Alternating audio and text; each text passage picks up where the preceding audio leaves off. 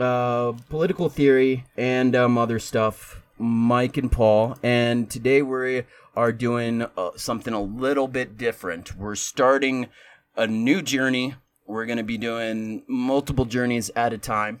This one will be our literal life's work. Yeah, this will be our life's work. We're going to do, and at first, the first few episodes of this come out as an addition to our normal weekly episodes.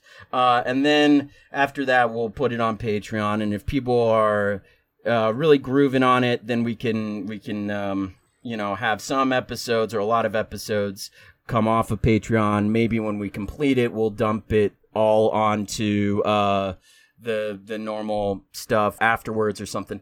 But we are going to try to do all of all of volume 1 of Capital by Karl Marx. And the reason why we're doing that is, what really made me want to do it, what really lit the fire under my ass, is reading the intro to Riot Strike Riot with our friend Chris. I didn't understand a lot of the stuff that was going on there, and it was just a big time reminder that I can read this and I can read that and blah, blah, blah, but if the foundation is not there, then it's going to make a lot of this stuff a lot harder. That's why I reached out to Paul and was excited when he was willing to do that. Yeah, I'm excited for it. It's obviously a huge undertaking, which is another reason that we're going to try it on Patreon. The intro to this is as long as some of the books that we have done in the past. It's also just a very thick, dense work. And in my experience, myself very much included, a lot of the online talking points revolve around Marx one way or the other. You either fucking hate him or you love him, or somebody categorizes you into one of those two things as your political view. I found so often, once again including myself, nobody has any idea what the fuck they're talking about when it comes to Marx.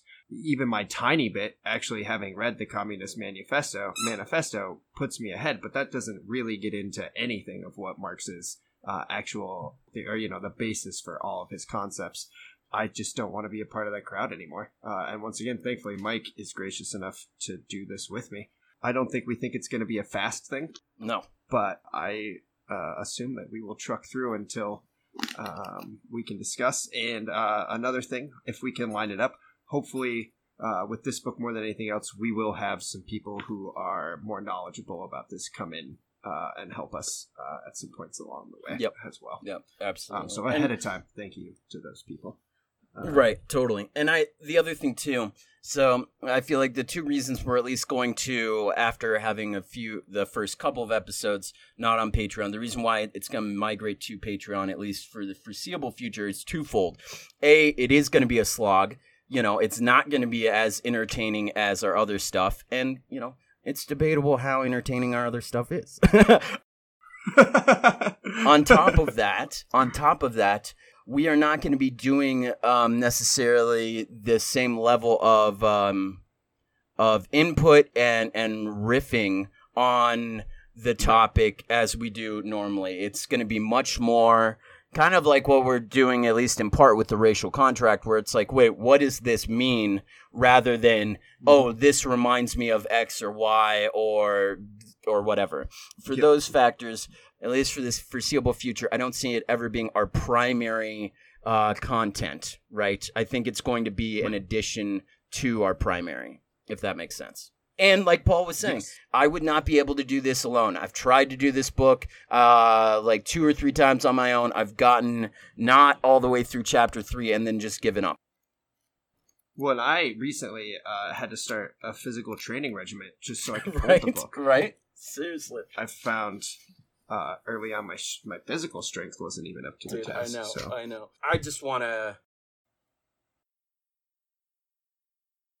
I'll probably cut this part out and put it in with our racial contract next episode because it goes with that more, but I don't want to forget to say this. So 2 things. The first thing is I learned on someone's fucking YouTube episode, they did an episode called literally like why Africa didn't have wheels. And I didn't even know this was a thing. And in the video, he shows clips of people like Milton Friedman and people like Nick Fuentes talking about how, the colonizers came to Africa and they saw that Africa didn't even have wheels, which is to imply that they're like backwards and like they didn't have their shit together. Well, this guy goes through it and he talks about how there's evidence, and he goes in deep, and I'm sure people can just Google it and find it, but he goes in deep on how plenty of civilizations in Africa discovered the wheel and then over time chose not to use it because the terrain wasn't appropriate for wheels. Yep. And then he even tells stories about once the colonizers were there, told this one story of this dude at like a gold mine or something, and he was like putting the gold into barrels and just rolling it down the hill, and it would get down to the bottom where the town was, and the local magistrate or whatever was like, dude, you can't be doing this. Stop rolling shit down the hill. You need to be using a cart. And the guy's like, oh, well, I don't want to use a cart. The hill is way too rocky for and muddy or whatever for wheels. It's easier to just roll stuff down.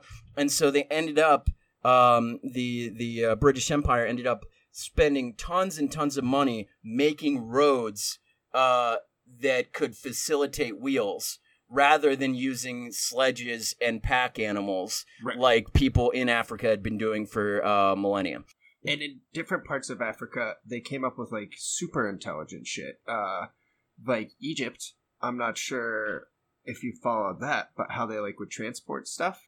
Oh, well, I know on the Nile, but but also with like sand wetting. No, I don't know anything about that. So they figured out like the friction of wet enough sand. I don't know when this was discovered. I want to say fairly recently, but in my memory, that could be anywhere of like the last 20 years.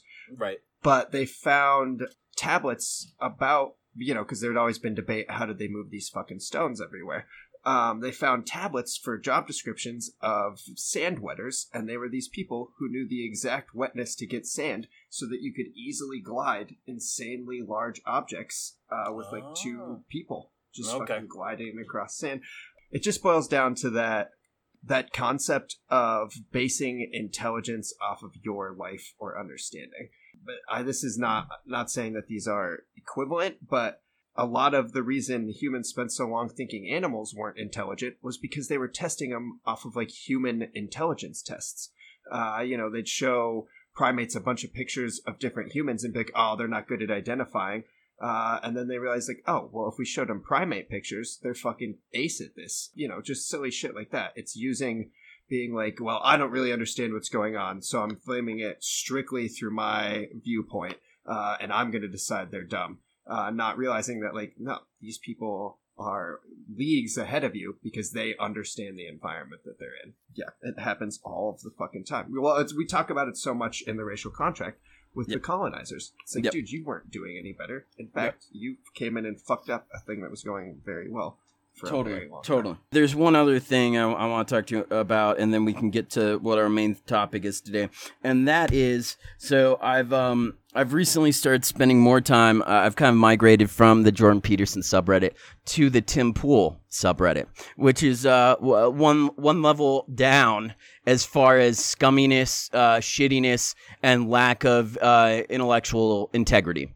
And so I've been watching some of his videos, and he talks about who was the lady that wrote White Fragility.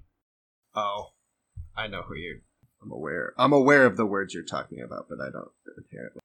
It is Robin DiAngelo.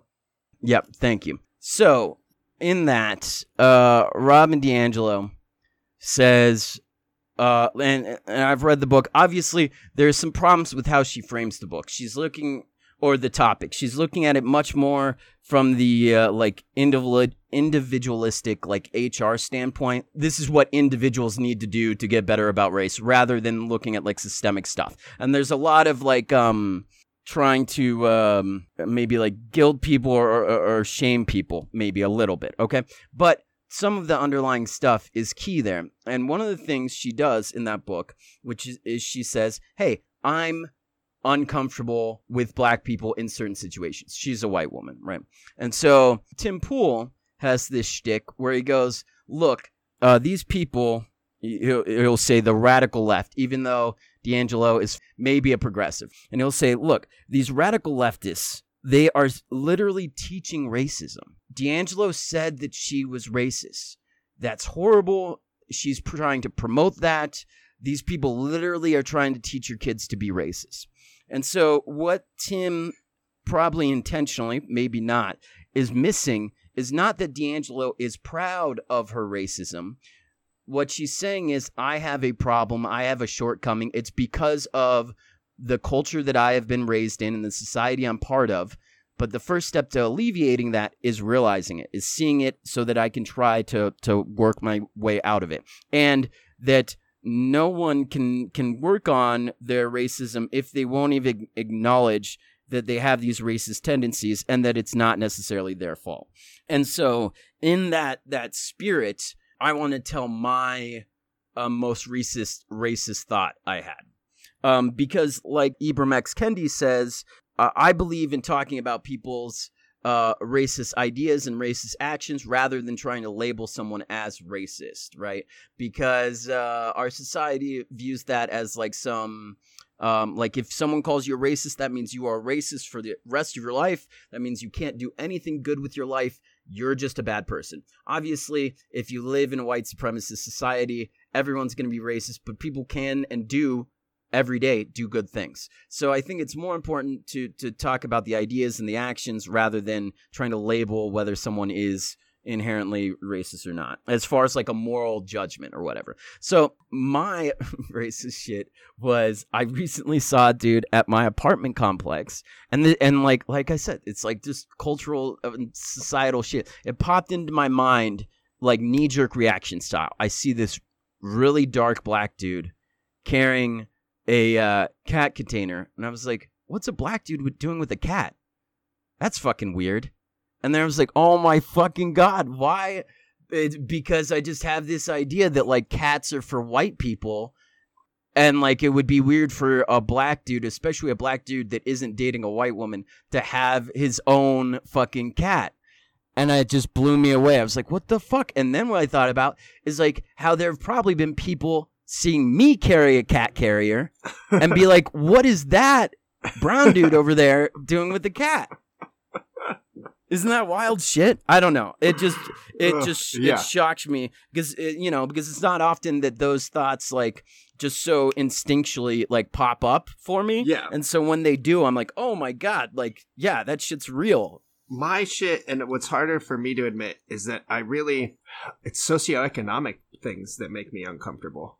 Like, okay, whether or not I will stay on the same side of the sidewalk has no bearing on race, but has a huge bearing on attire. Yes. Fucking like group size and antics I perceive ahead of time. If I'm living where I live now is the first time that I have lived in a racially diverse place, really. I mean, Seattle to some extent, but I could, whether it was intentional or not, you could notice the segregation in Seattle. Like crossing into certain areas, you're like, okay, it's about to get more ethnic now. But down where I live, that's not the case at all. It's just fucking, it is everywhere. Yeah. There is much less of a homogenous racial vibe in these parts. Seeing that, it just crosses the gamut. Like, if generally, oddly enough, at least in the town that I live, more of the kids who try to like act tough or shit like that are like little white kids with like chains and shit. That and it's like, yeah, dude, that mentality makes me uncomfortable because I'm not at a stage in my life where random aggression is something that I even want to be a mile around. Right. It's just like, nah, dude, I just want to be stable and boring. Yep. That was a huge tangent, but that's the part that I struggle with. Is it's like, dude, I do make those snap judgments pretty quickly. Yeah. Being a kid that dressed dirty and shit like that, it's weird for me because I know that's not how I was then. But if I saw my 19-year-old self, I would just be like, okay, I'm gonna maybe head the other way. Or maybe 17-year-old sense. Like when I have like fucking spikes in my jackets and shit like that, if I see that kid, I'm like, hopefully they don't make eye contact. Maybe not. I don't know. I think like Like, I will see punk rockers around in my community, and I'll, like, poke at Sarah and be like, oh, my God, look at that kid. And she'd be like, who cares? I was like, that's a Subhuman shirt. She's like, it's probably not good music, right? That's probably, like, that music that you like from high school. I'm like, it is. It is. But if I see people wearing, like, a Juggalo shirt, right? If I see 3 people wearing ICP shirts, whether white or black, I'm like, all right, dude, I'm good on these people. Yeah. And it's just the overall attitude as well. Mm-hmm. It's just like, oh, you are looking for trouble, and I am looking to avoid it at all costs. So absolutely, because I'm old and slow. So that's my little race rant for today. And I think it's just it's important to understand also the difference between that and, you know, like, snap judgments aren't necessarily the problem. It's acting out on them or allowing a society to move forward with those snap judgments. Like, if I had seen that dude with the cat and he was 1 floor down and rushed down and been like, where'd you steal that cat from? Right, that is not your cat. I've already called the police. They're on their way. That sort of shit. Yeah. We are going to start the introductions. Mm-hmm. The first of the introductions. The first of the introductions for Capital Volume 1. And I believe this is the 4th edition? Yep, 4th edition, out by Penguin. All right. Do you want to start her off, Paul? Sure. Introduction. When Volume 1 of Capital was first published, capitalist industry, though predominant in a few Western European countries, still appeared as an isolated island encircled by a sea of independent farmers and handicraftsmen which covered the whole world, including the greater part even of Europe. What Marx's Capital explained, however, was above all the ruthless and irresistible impulse to growth which characterizes production for private profit and the predominant use of profit for capital accumulation. Since Marx wrote, capitalist technology and industry have indeed spread all over the world. As they have done so, moreover, not only have material wealth and the possibilities for freeing mankind definitively from the burden of meaningless, repetitive, and mechanical work increased, but so too has the polarization of society between fewer and fewer owners of capital and more workers of hand and brain, forced to sell their labor power to these owners. The concentration of wealth and power in a small number of giant industrial and financial corporations has brought with it an increasingly universal struggle between capital and labor. I want to say real quick, I think Ernst Mendel is the dude that wrote the intro, by the way. Hell yeah, that's tight. I just want to point out something that we point out probably exhaustively, but is just how not historically pervasive capitalism is. Marx is a fairly modern character, and while he was writing, like they said, capitalism was an island encircled by other life modalities, and that was not that long ago. So I just want to one more time point out that capitalism is not the base nature of humanity, and is in fact, even in the shortness of human history, a blip in how we have lived our lives. Yep, totally. All right, I'll do the next one. Okay. Periodically, the bourgeois class and its ideologues have thought they have found the stone of wisdom. They felt able, accordingly, to announce the end of crisis and socioeconomic contradictions in the capitalist system. But despite Keynesian techniques, notwithstanding all the various attempts to integrate the working class into late capitalism, for over a decade now, the system has appeared, if anything, more crisis-ridden than when Marx wrote Capital. From the Vietnam War to the turmoil of the world monetary system, from the upsurge of radical workers' struggles in Western Europe since 1968 to the rejection of bourgeois values and culture by large numbers of young people throughout the world, from the ecology and energy crises to the recurrent economic recessions. There is no need to look very far for indications that capitalism's heyday is over. Capital explains why the sharpening contradictions of the system were as inevitable as its impetus? Yeah. Impetus growth. In that sense, contrary to a generally accepted belief, Marx is much more an economist of the 20th century than of the 19th. Today's Western world is much nearer to the pure, in quotes, model of capital than was the world in which it was composed, which is what you were talking about. Yeah, no, that shit just hit me. And dear God, do I hope he's correct in this sentence. There is no need to look very far for indications that capitalism's heyday is over. Where does it say that? It's like the top line of page 12. Okay. Yeah. Hopefully. Chris echoes that a lot. Yep. I hope I can get more comfortable in that being the reality. Yeah, I'm not seeing it. Like, I hope, because I'll go through small time periods where I'm feeling like maybe the tide has turned, if you will. Not the large tide, but at least the smaller out of this immediate shithole tide. Then there'll be weeks where Trump's approval rating is like 52, 53% in certain polls. And it's like, what the fuck is really going on here? And it's like, maybe the system is starting to weaken, but at the same time, the people who support the system are more fervent in their support than I am comfortable seeing. And that's what scares me, I suppose.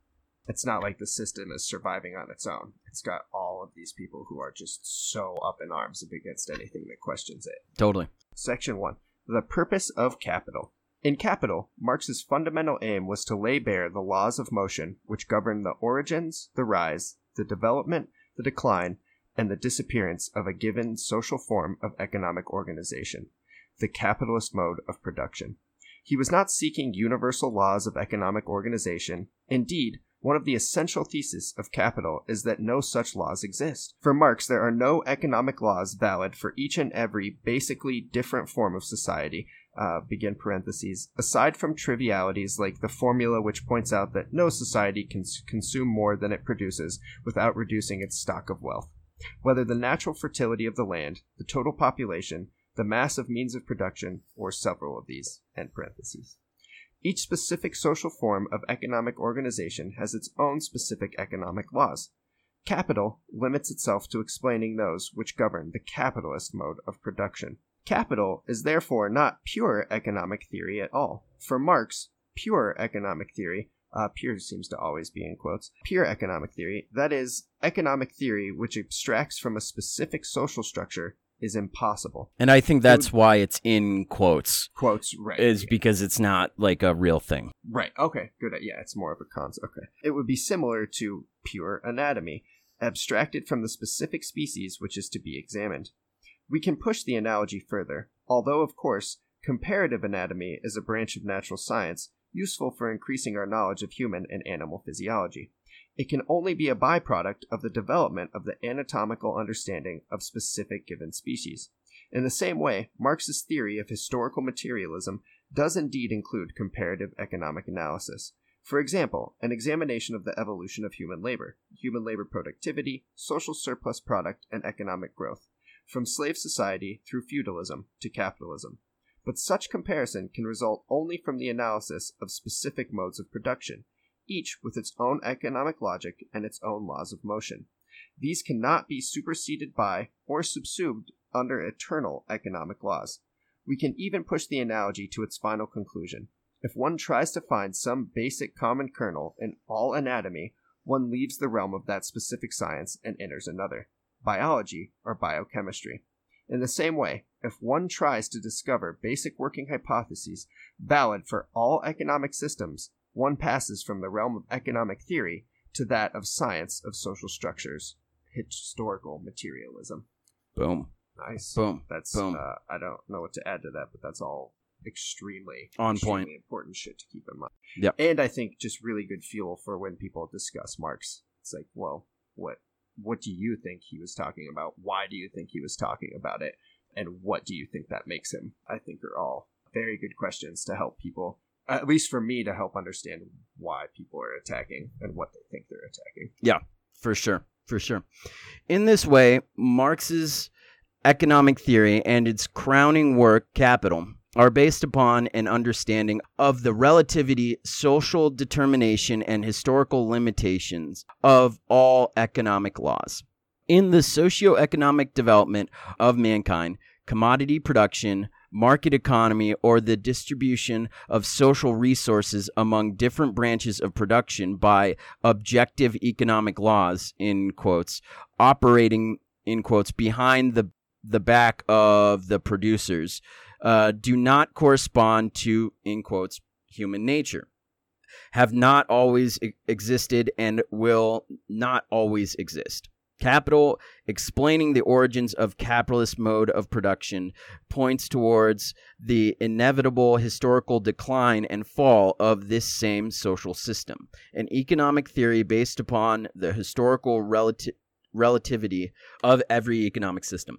Its strict limitation in time tactlessly reminds... Oh, what's that word? I don't know. I mean, it looks like Messers, but without the E. But let's see what this is.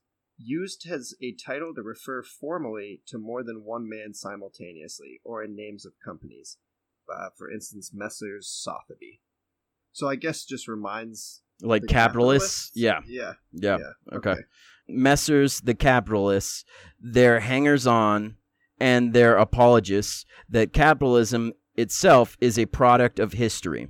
Oh, maybe it's referring to like people who are actually capitalists. Right. Like not people who just participate in it, but like that own the actual means of production. Yeah.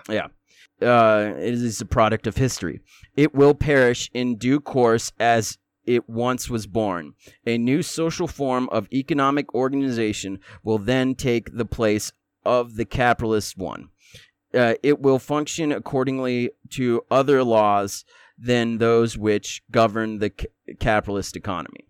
Now that, I guess, kind of makes me understand that we're at the end of capitalism.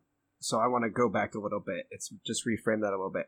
I can see that. I just am afraid the end is going to be exceedingly messy. Instead of a nice transition into a more applicable mode to how our lives currently are, I'm afraid that it's just going to destroy everything around it on its way out. That's more my fear. Not that I think capitalism will go on in perpetuity, but that the end of it will bring the end of a lot of things. Yep. Unfortunately. And needlessly. Yep. Nevertheless, capital does not deal exclusively with the capitalist mode of production, although the discovery of the laws which govern this mode of production is itself fundamentally objective.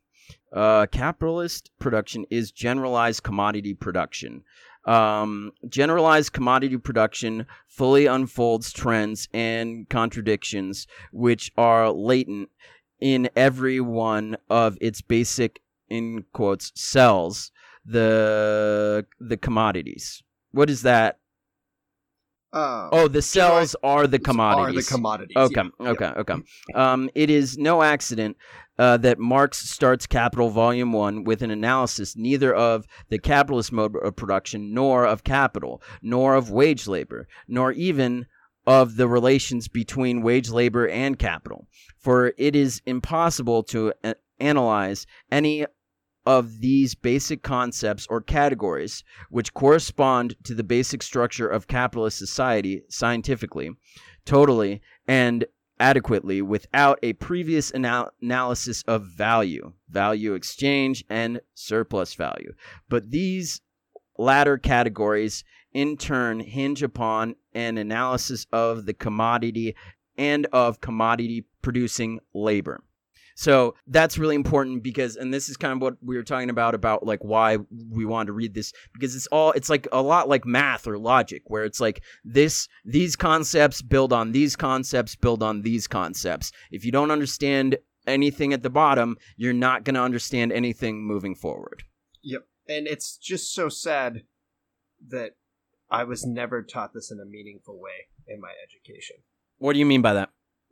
Like Marx's take on all of this, like, you know, his building blocks were very poorly taught. How are you teaching this in high school, dude? Not in high school. Oh, okay. High school aside, but I also did college. Yeah. With political science. Yeah. And history. And while Marx was discussed, it was never the Communist Manifesto I read in college. Right. But that is not what I should have been reading. Yep. Like, I understand that these are very large books, so maybe don't make me read everything verbatim. Yeah. But I also, in my later courses, read books easily this large. Yeah. So fucking And compared to some of the, not that anything isn't worth learning, but I am upset that I know a lot more about people that I learn a lot about people who have similar concepts in mind. Okay. So Okay. not enough attention for colleges being communist breeding grounds. Right. Right. They don't do a lot of education on it.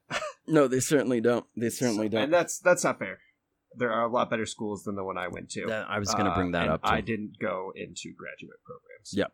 I'll never forget talking, because I was just so naive. I was in an English 101 class at Red Rocks. I think, no, at the time it was South Seattle Community College. And I'm going to like the first or second Oktoberfest gathering in Portland to see everyone. And Dylan Cruz is there. And we're talking, and he's taking English 101 too. And I was so excited to talk to him about what we were both reading, because I assumed we were reading the same stuff. And it was shocking how different our syllabus was. You know, the stuff that he was reading, like, you know, multiple novels like a semester, you know, and I'm reading, and I'm not saying I could have read all that stuff, but you know, and then I'm reading like little parts of essays and stuff, you know. And I think and I don't want to call out his college, but I'm pretty sure I remember where he went to school. It's also the different modes of education. Like, he went to the type of school where grades aren't necessarily a huge part of it. It's more about the overall, like, what's being taught. Yeah. And I feel like, you know, I went to a university where grades were everything about your education, and I think it may have made teachers more nervous to overload students. Yeah, totally. When they know, like, you know, not only do you have to read this, you have to produce something along with it that is graded, and you have to, you know, take tests. And I have never attended a school like the one Dylan went to, or say the one your brother went to. Right. But from what my discussion with this is that the emphasis is more on, like, we just want you to learn this. We don't need to exactly grade you. We just want to be aware that this is getting into your knowledge base, if you will. And you get to, like, craft a lot of your own assignments to go along with it, or how you want to present that you learned it, instead of it being more of like a standardized kind of production. And then the other thing too is, like, with a school like Dillon's, they know that the majority of their freshmen, not only do they live on campus, but they don't have to work. You know, like, if they have a job, it's either to, like, beef up their resume or for, like, beer money. And so teachers are much more comfortable being like, no, dude, you know, if it's, you know, you're gonna have 8 hours of homework tonight, just deal with it. Whereas obviously at a community college, to do that is to fail students that are already statistically more likely to fail anyhow. Right. And in our group of friends, with our socioeconomic, for the people we spent most of college with, all of us worked, if not full-time, damn close to full-time. Yeah. To pay for our own rent, and to pay for, you know, all of our own shit as well. Not to complain, I still had it super fucking easy. Right. Yeah, like, totally. I wasn't, like, totally. Many times, if I had failed in my endeavors, I had many backups. Many backups. Maybe not ideal for my lifestyle choice backups, but I was never close to being, like, homeless or anything like that. Totally. Just to clear that up. I'm not trying to be like, oh, I had such a hard youth of the day camps. And right, no, right. It wasn't like that. Do you want to take the next one? Just as surplus value and capital emerge logically from an analysis of value and exchange value, so too does the capitalist mode of production emerge historically from the growth of commodity production. Without simple commodity production, no capitalism can come into existence. Capital, the Grundrisse, and other basic economic... I have not read that, nor do I even know how to pronounce it. Sorry, Marx. And the other basic economic writings of Karl Marx therefore include many analyses of simple commodity production, a form of production which existed in manifold ways for nearly 10,000 years before modern capitalism was born. For nearly 10,000 years before modern capitalism was born. But which found its fullest flowering only between the 13th and 16th centuries AD in the Low Countries, northern Italy, and later Britain, parentheses, and to a lesser degree in Japan before the Meiji Revolution, end parentheses. Objections have been advanced by early Russian Marxist authors like Bogdanov, I'm sorry, I don't know how to pronounce that, by later commentators like Rubin, and by contemporary Marxists like Lucio, Coletti, and Louis Althusser.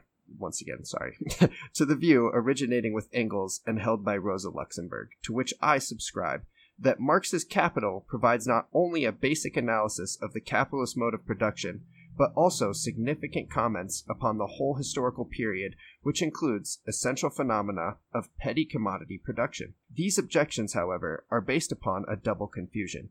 It is true that the capitalist mode of production is the only social organization of the economy which implies generalized commodity production. It would thus be completely mistaken to consider, for example, Hellenistic slave society or the classic Islamic empire, two forms of society with strongly developed petty commodity production, money economy, and international trade, as being ruled by the law of value. Commodity production in these pre-capitalist modes of production is intertwined with, and in the last analysis subordinated to, organizations of production. Okay. Begin parentheses. In the first place, agricultural production, end parentheses, of a clearly non-capitalistic nature, which follow a different economic logic from that which governs exchanges between commodities or the accumulation of capital. So what he's saying there, how I understand it, I'm asking you, what I think he's saying is that although these other societies had elements of capitalism, they did not have all of the elements, and therefore they weren't a capitalist economy. Yeah, and it's so much of, like, they had, like, the basic tenets of trade and international trade and some aspects of labor and stuff, but there were clear people who controlled all of it. Right. There were entities who could completely change the market with one decision, or, you know, they could instantly enslave 1,000 more people, therefore negate. There were just all of these things that had nothing to do with modern capitalism. Okay. But the rule of the market did not exist whatsoever. Okay. It was determined in much different. Yeah, it was an organized economy, or a planned economy. But this in no way implies that in societies in which petty commodity production has already become a predominant mode, predominant mode of production, in parentheses, that is where the majority of the producers are free peasants and free handicraftsmen who own and exchange the products of their labor, end parentheses. The laws governing the exchange of commodities and the circulation of money do not strongly influence the economic dynamic. Indeed, it is precisely the unfolding of the law of value which leads in such societies to the separation of the direct producers from their means of production, although a whole series of social and political developments influences this birth process of modern capitalism, hastening it, slowing it down, or combining it with trends going in different directions. On the other... Sorry, go ahead. It really goes... Just even this... And obviously this isn't Marx writing this, but I just wish more people would even read these pages we just read, as far as understanding the actual historical timeline of capitalism. I think that at the very least... I don't necessarily... I mean, to me, it's propaganda, how people have gotten into that mindset. I don't mean to call it that. I don't think all of it's intentional propaganda. I think of people's disdain for other modes of thought, that desertification of the imagination, if you will, is because they think that this is, like, how humans have always been. So why would we change this very basic natural tenet of humanity? And in just a few quick pages, it's pretty easy to understand that not only is this a basic tenet of humanity, it's already kind of lived its lifespan of being effective. Right. Well, and it's not a basic tenet of humanity. Yeah, it's not. Yeah. Okay. Close. Yeah. On the other hand, if it is true that fully fledged economic accounting based upon quantities of socially equalized labor comes into its own only under capitalism, and this only as an objective economic law and not as conscious decisions of owners of commodities, it does not follow at all from this statement that labor quantities accounting cannot begin to appear in pre-capitalist societies, in which commodity production becomes a regular institution. Indeed, it is precisely when petty commodity production is already largely developed, but at the same time still intertwined with traditional forms of, in quotes, natural economic organization, which imply conscious allocations of economic resources and social labor between different forms of production, in parentheses, through customs, habits, rites, religion, deliberation of elders, assemblies of participants, etc., end parentheses, that the end for a conscious accounting of labor quantities can and must appear in order to avoid basic injustices and inequalities in social organizations still based upon a high degree of social equality and coherence. I have tried to prove by empirical data that this has in fact been the case at different historical periods in different parts of the world. This does not mean that the law of value is a product of pre-capitalist history, nor does it mean that such still relatively primitive societies were burdened with the same manic pursuit of material rewards and measurement of labor time expenditure down to fractions of a second as our own. For these are indeed pure products of bourgeois society.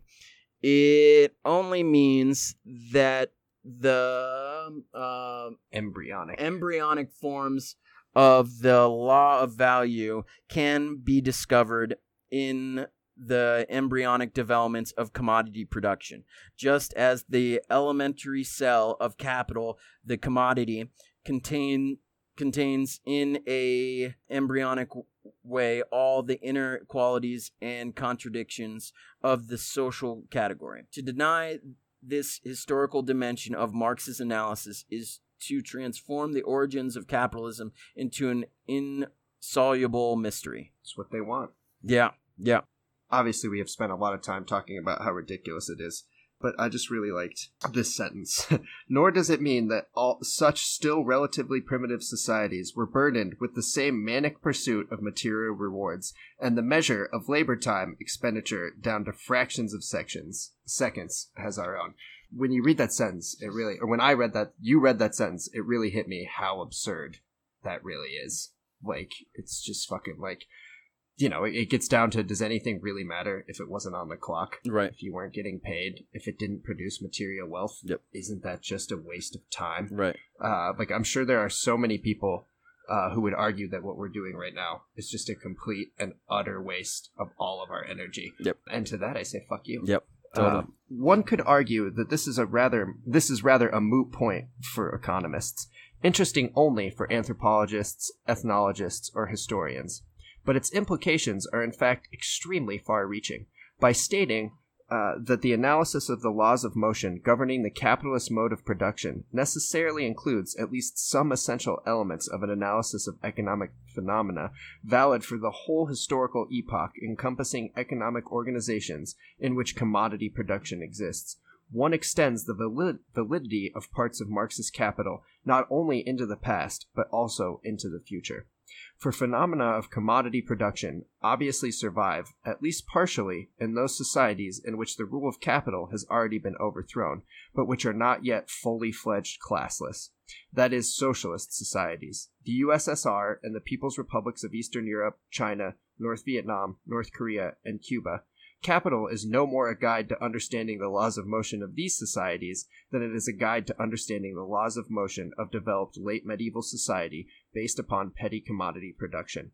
But it can tell us a lot about the dynamics, in parentheses, and disintegrating logic, end parentheses, of commodity production and money economy in such non-capitalistic societies, and the contradictions which these introduce into the specific and pure laws of motion of the latter. Just really important parts. It's a thing we discuss a lot. Once again, when people bring up the USSR and China and things of that as examples of communism failing, it's like, well, wait, no, it never even started there. So it's hard to call it a failure of something that never existed. If Capital is not a treatise on eternal economic laws, does it at least contain a science of the capitalist economy? Some Marxists in the first place, the German Karl Korsch, have denied this. For them, as for so many bourgeois critics of Marx, Capital is essentially an instrument for the revolutionary overthrow of capitalism by the proletariat. According to them, it is impossible to separate the scientific content of capital from its revolutionary intention. As the Austro-German Marxist Rudolf Hilferding tried to do. This contention overlooks a basic distinction which Marx and Engels introduced between utopian and scientific socialism. What? Marx remained indeed a revolutionary during the whole of his adult life after 1843, but he considered it essential to base socialism (communism) upon a scientific foundation.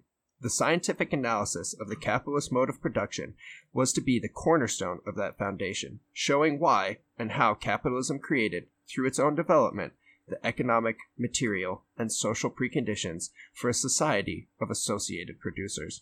In that sense, Marx strove, not indeed in contradiction to, but precisely as a function of this intention, to analyze capitalism in an objective and strictly scientific way. In other words, he did not simply give vent to an aggressive hostility towards a particular form of economic organization, for reasons of revolutionary passion and compassion for the downtrodden and oppressed, nor, it hardly needs to be said, was he motivated by personal spite, material failure, or psychotic imbalance.